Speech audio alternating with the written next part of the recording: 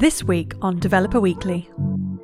But in your customer relations, I believe you have to play the long-term game, which means that sometimes you will have to do an effort that doesn't result in short-term results.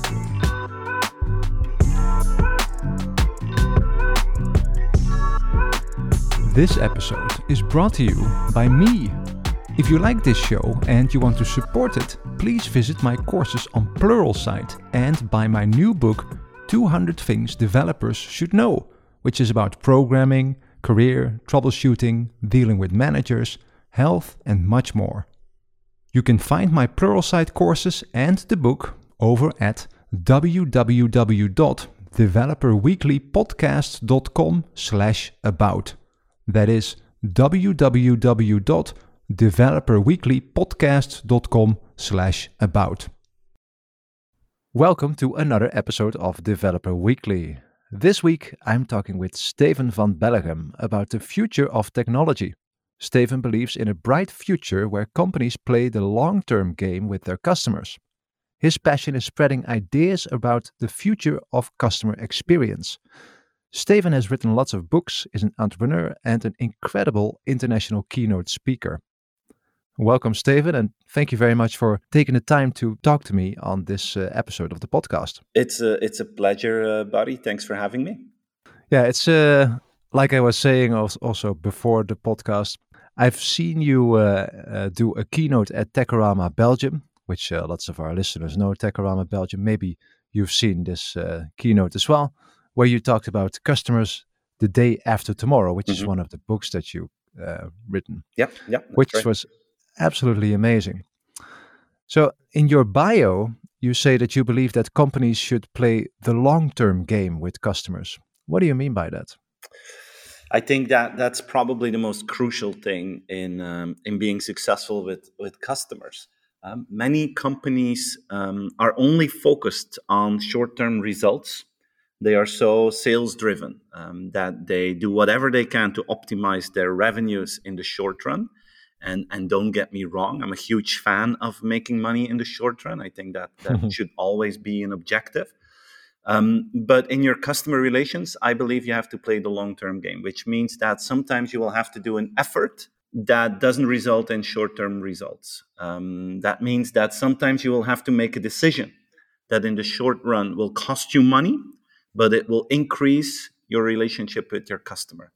And I think that you should build a customer strategy that is focusing on that long-term impact without any short-term expectations.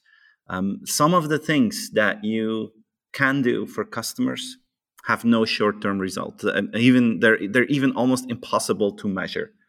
But if you use your common sense, you just know that they will have an impact in the long run.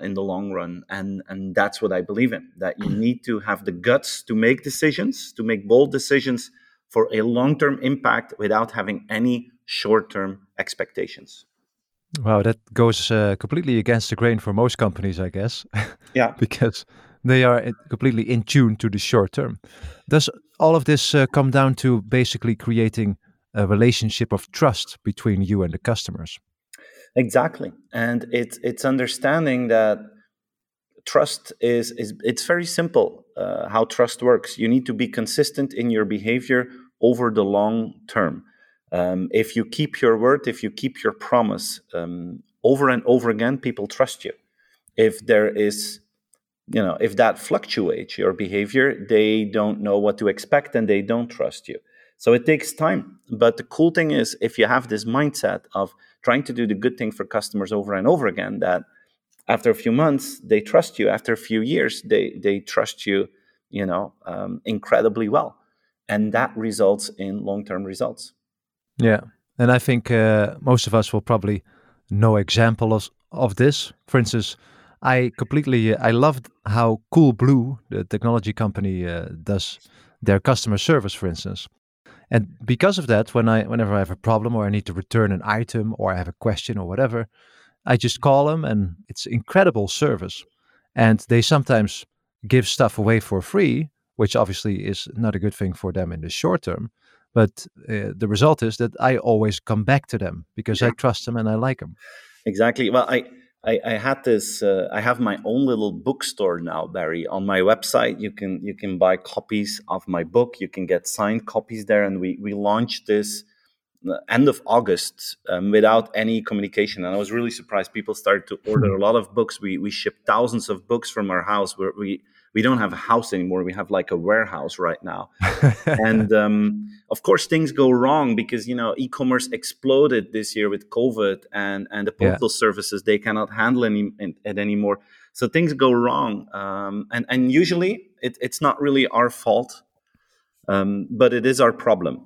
If a book doesn't arrive, it is our problem. And then we have the mindset that we take our responsibility. If something went wrong, we're just going to ship a new one without any questions asked, without any cost for the customer. And even if the customer makes a mistake, we try to solve it. Like last week, someone ordered 2 English copies of my latest book, The Offer You Can't Refuse.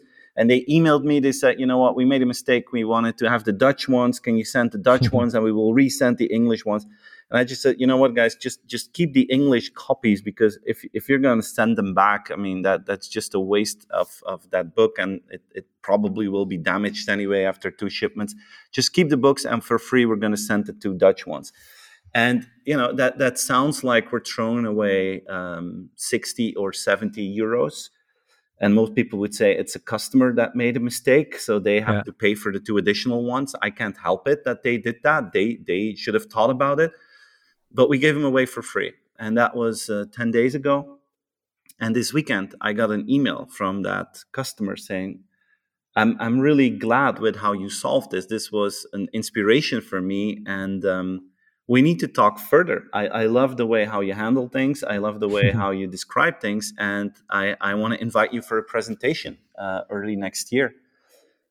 So it looks like you're wasting money, but I am so convinced, I'm such a believer that if you do the right thing, and if you're kind for people, and if you take decisions to help them further, that always results in better business results. And I'm a firm believer in that. And companies that do that, like Coolblue that you just mentioned, they grow on this because you trust them, you go back, and they grow the relationship. And because of that, they grow the revenues. And in my opinion, Barry, I don't think long-term thinking fights with short-term results. I mean, if you do this over and over again, then your short-term results just get better automatically. It's not like Coolblue, they're playing the long-term game, that their short-term results are bad. On the contrary, very often, if you play the long-term game, the short-term results, have a stronger foundation. And because people come back all the time, it's easier to have good results in the short term as well. So they don't fight. They build upon each other if you do it like that.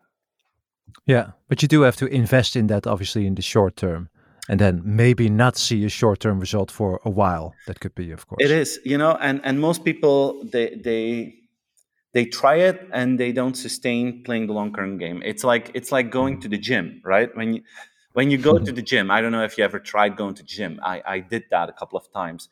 And then you have great expectations, right? Now you're going to have a healthy life, and you're going to have a cathedral like a body when you're done with the gym. So you go there with full enthusiasm. And then after 4 weeks, you look in the mirror, and what do you see, Barry? Yeah, nothing. Nothing changed. It is a complete disappointment. But you think, okay, it's only a month. So you continue, and you do the second month. And what do you see after 2 months in the mirror?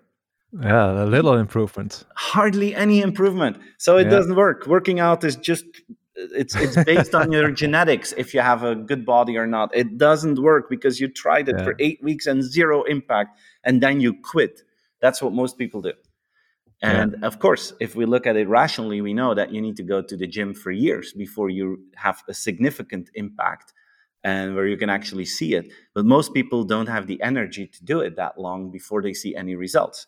And it's the same in customer relations. In theory, we all know that doing the right thing results in strong customer relations, but usually we give up after 2 months. And then, you know what the really bad thing is?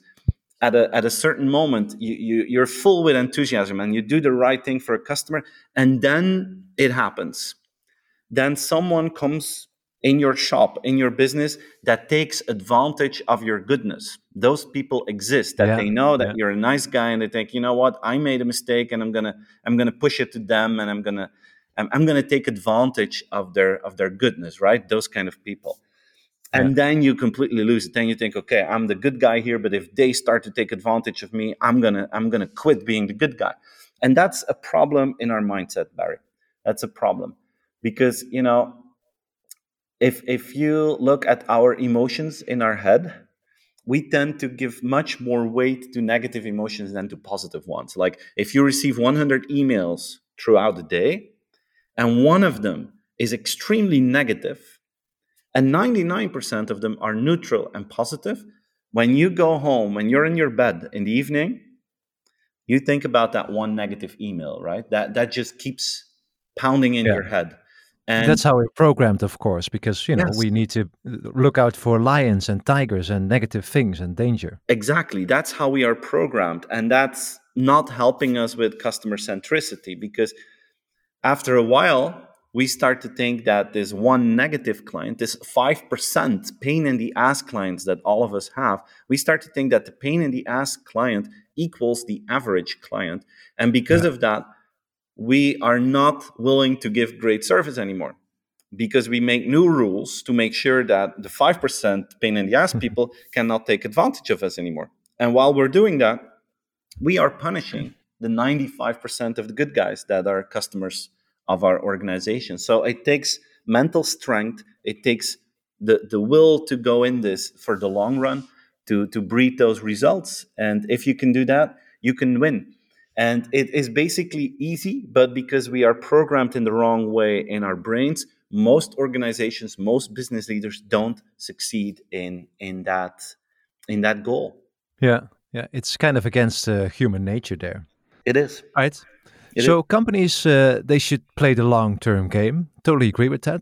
And then in your book, Customers the Day After Tomorrow, you talk about how they then should do that in the third phase of digitalization. Mhm. What is this third phase of digitalization? Well, we started with the internet, basically, websites, going online through a desktop. That was phase one. We all Mhm. remember that. It started with that fantastic noise of a modem. And that phase basically ended in 2007, 2008, when the iPhone came to market, because Yeah. that was the beginning of phase two, the phase of mobile. And that completely changed our behavior again.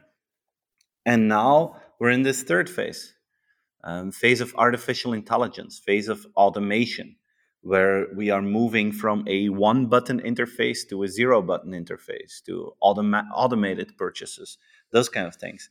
And that's where we are now. And, if you look to the past 10 years, we had technologies like 4G, mobile, social media, that resulted in an phenomenal increase in convenience. That's Yeah. how companies like Amazon, like Booking.com, like Uber became extremely successful, because they were more user friendly than others. Today, we see that this part of the evolution has matured.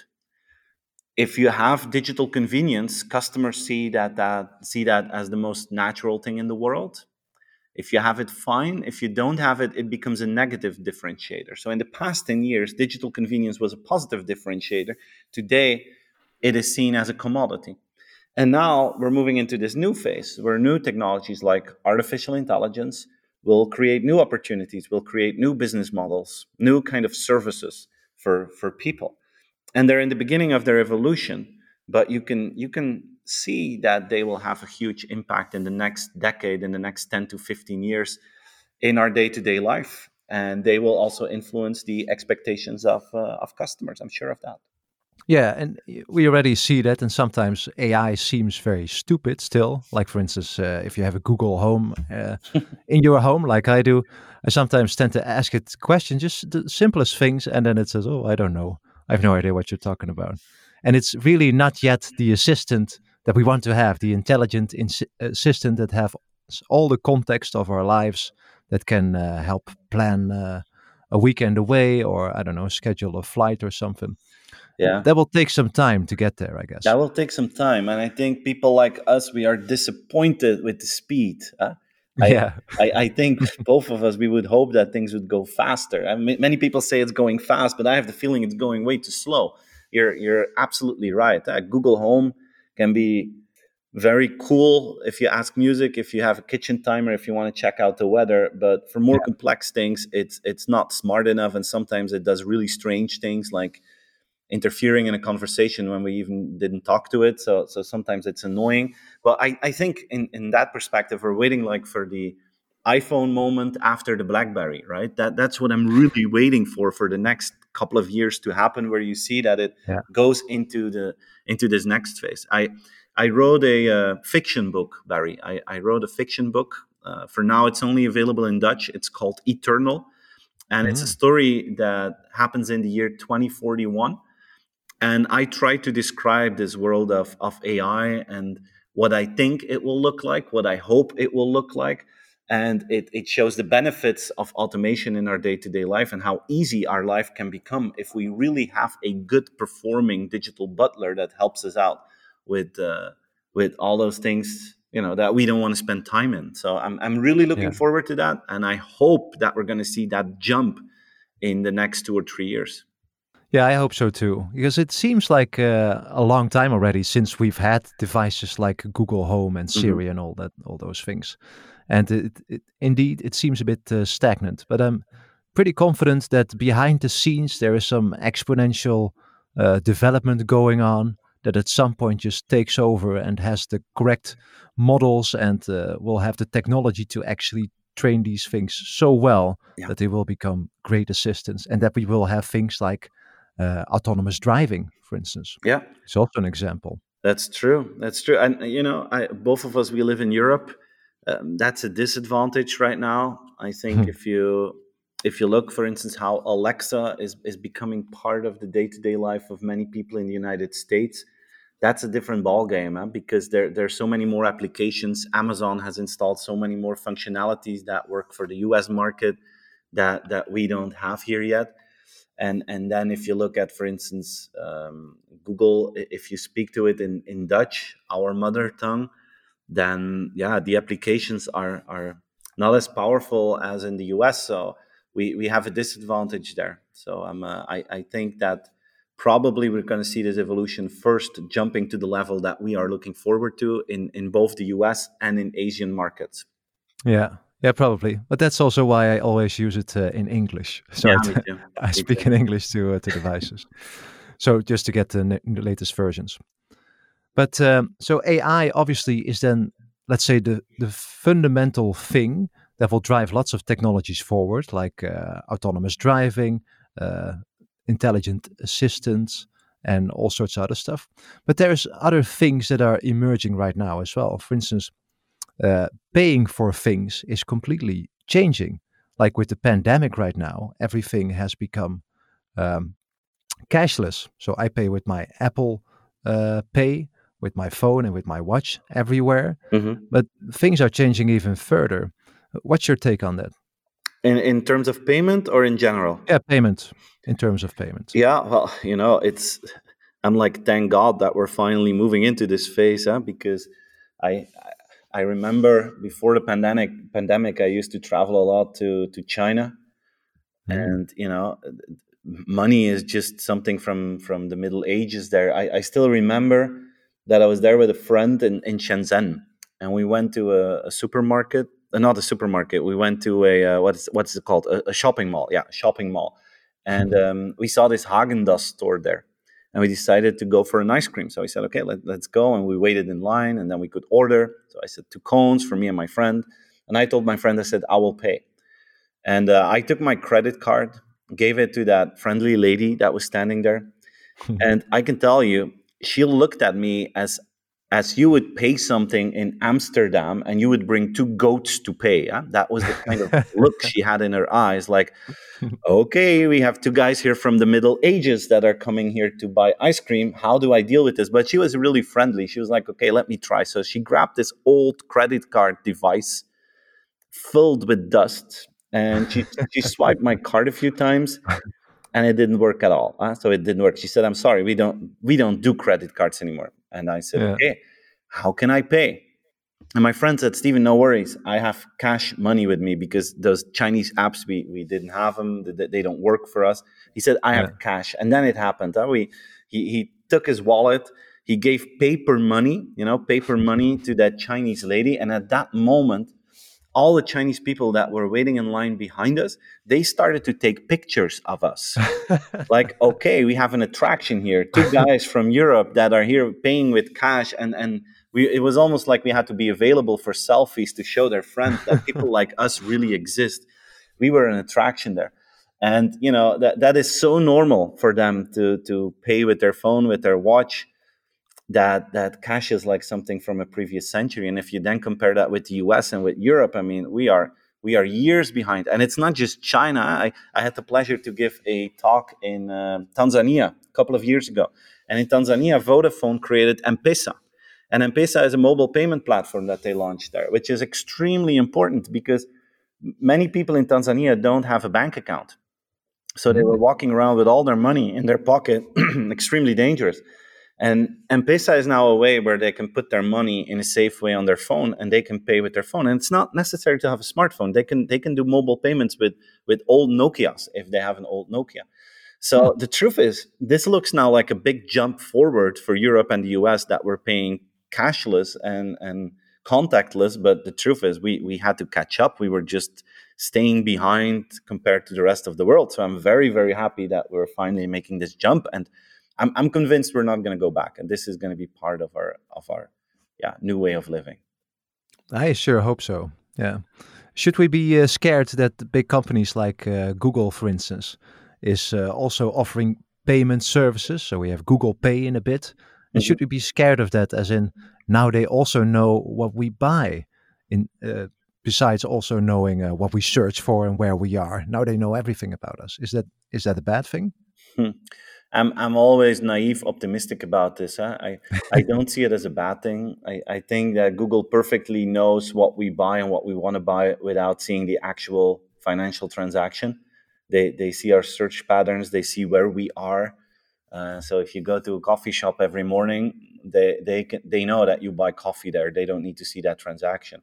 If you search for certain books and then you go to an e-commerce site, they know this, and then they can imagine that you will buy that book.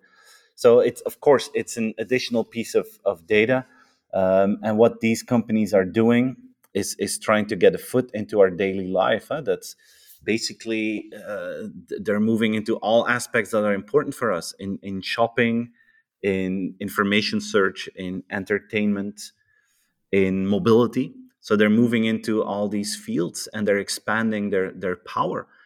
And that's, of course, a reality that if you look now in the pandemic, there was a lot to do in many countries about buying from local companies, and many people have done that.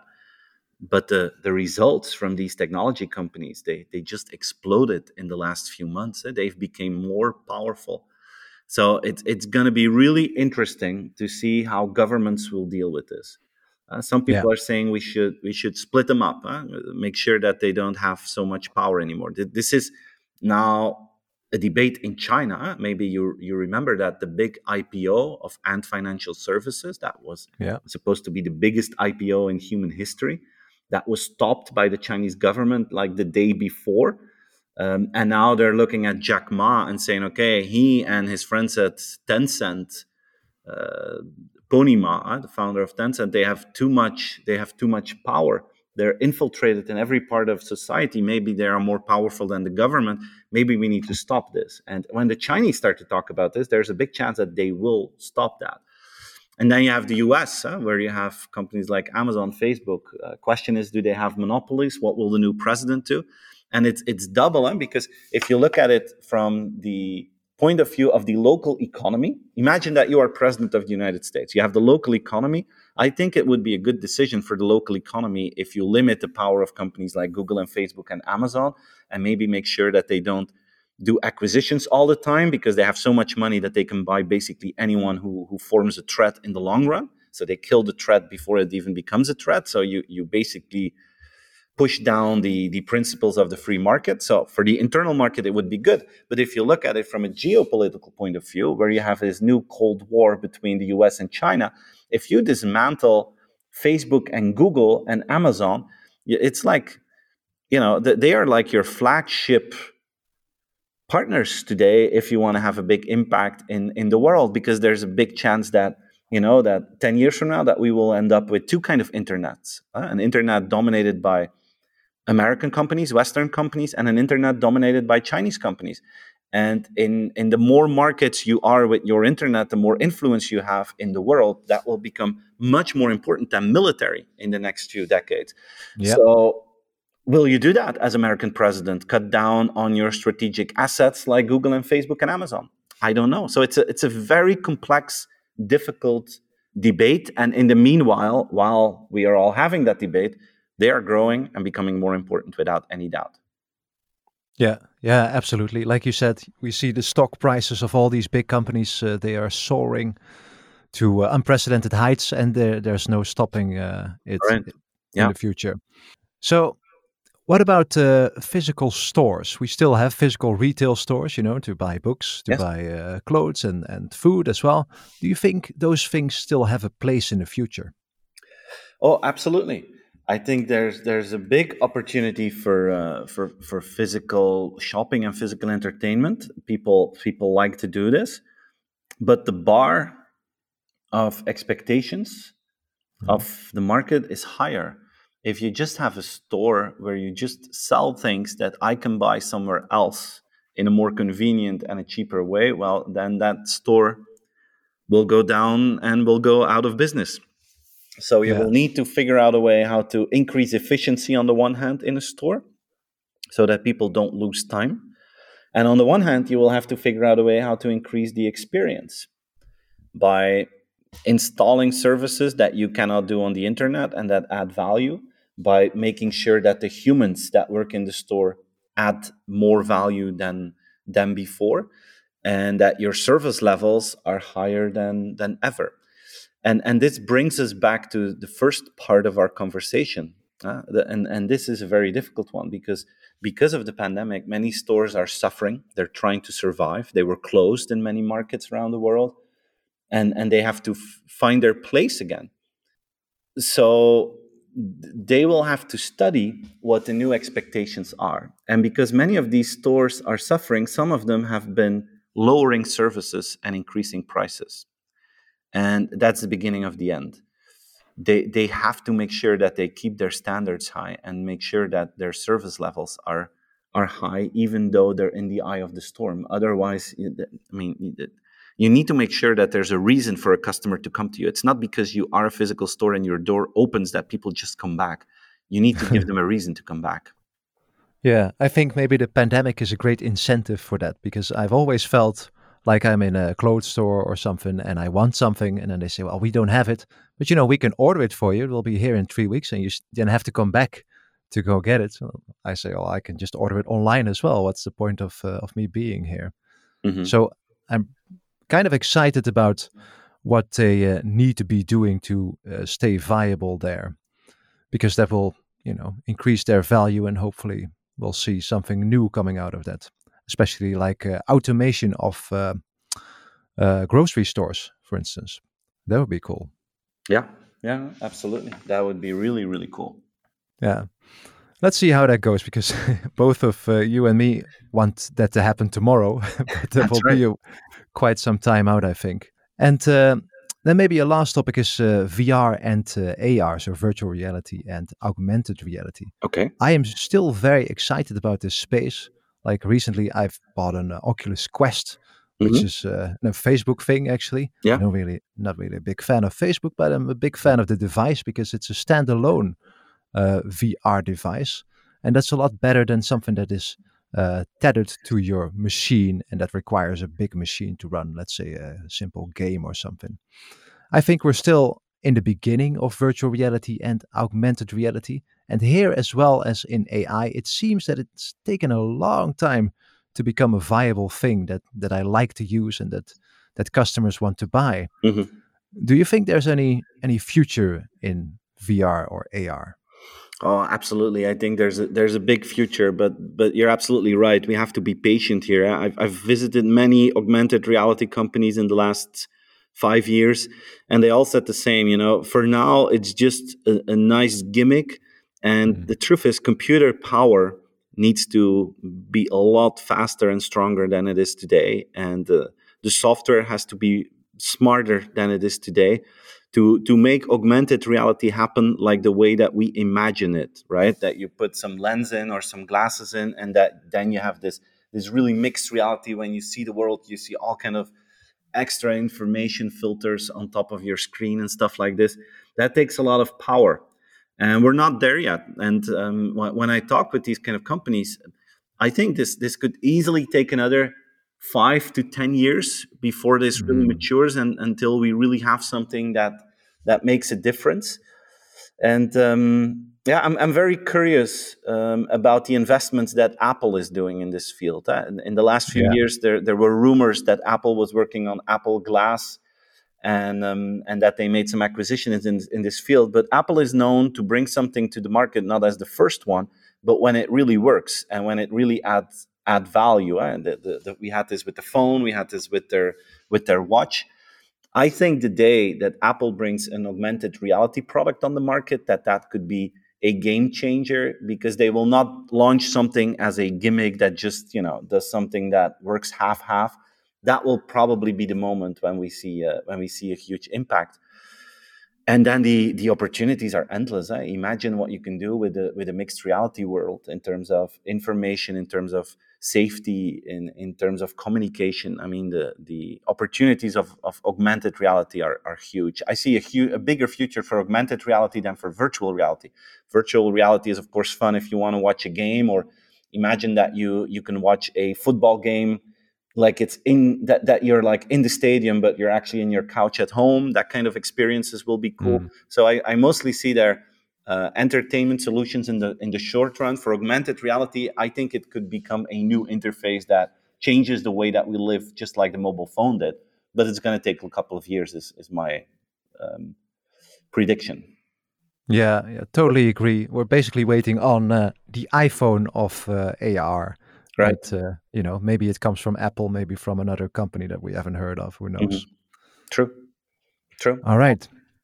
So that's all very exciting stuff, but also a bit disappointing that we have to wait for all of it. It takes so long. We don't. People like us, we don't understand when others are saying it's going fast. No, it's going slow, guys. It's going way too slow. Yeah. I think that one of the big bottlenecks of all of this stuff, including, let's say, the speed of your mobile phone that's in your pocket, is still the battery power that is powering all this stuff. So, for instance, now in my iPhone, it lasts for a day. It has a battery for a day, which is pretty impressive because it has a huge screen on it and does all sorts of stuff and connects to the internet and such. Yeah. But I think if we had different battery technology, that this thing could last a week or something, or longer, then we could make these things a lot more powerful, including, let's say, your AR glasses or something. True. So maybe if we have a revolution there, then maybe we solve a lot of problems. Yeah, that's true. Like with our Nokias back in the days, we had to charge them once a week. Those were the days. Yeah, those were the days. All right. Well, this was very cool. Where can people find more about you? And for instance, also, where can they buy your books? They can find me almost everywhere on the internet. I share a lot of content on YouTube. So just youtube.com/my name, Steven van Belleghem. Share a lot of content on Instagram, LinkedIn. They can learn about my background on my website, stevenvanbelleghem.com. I have my own little book store there, as you've heard. But they can find my book on all the other channels in the Netherlands, in bol.com or Amazon. You can get it through the traditional channels. And it would be a pleasure to meet a lot of the listeners on social media. Excellent. All right. I will link to all of those things in the show notes. All right. Cool. Thank you very much for talking with me today. Thanks for having me. It was really fun to have this conversation with you. Thank you very much. All right. This was another episode of Developer Weekly. Tune in next week for a new topic. Could you please go to ratethispodcast.com/developerweekly and rate this podcast and leave a review. This helps me to spread the word about the podcast and helps other people to find it. That is ratethispodcast.com/developerweekly. Thank you so much.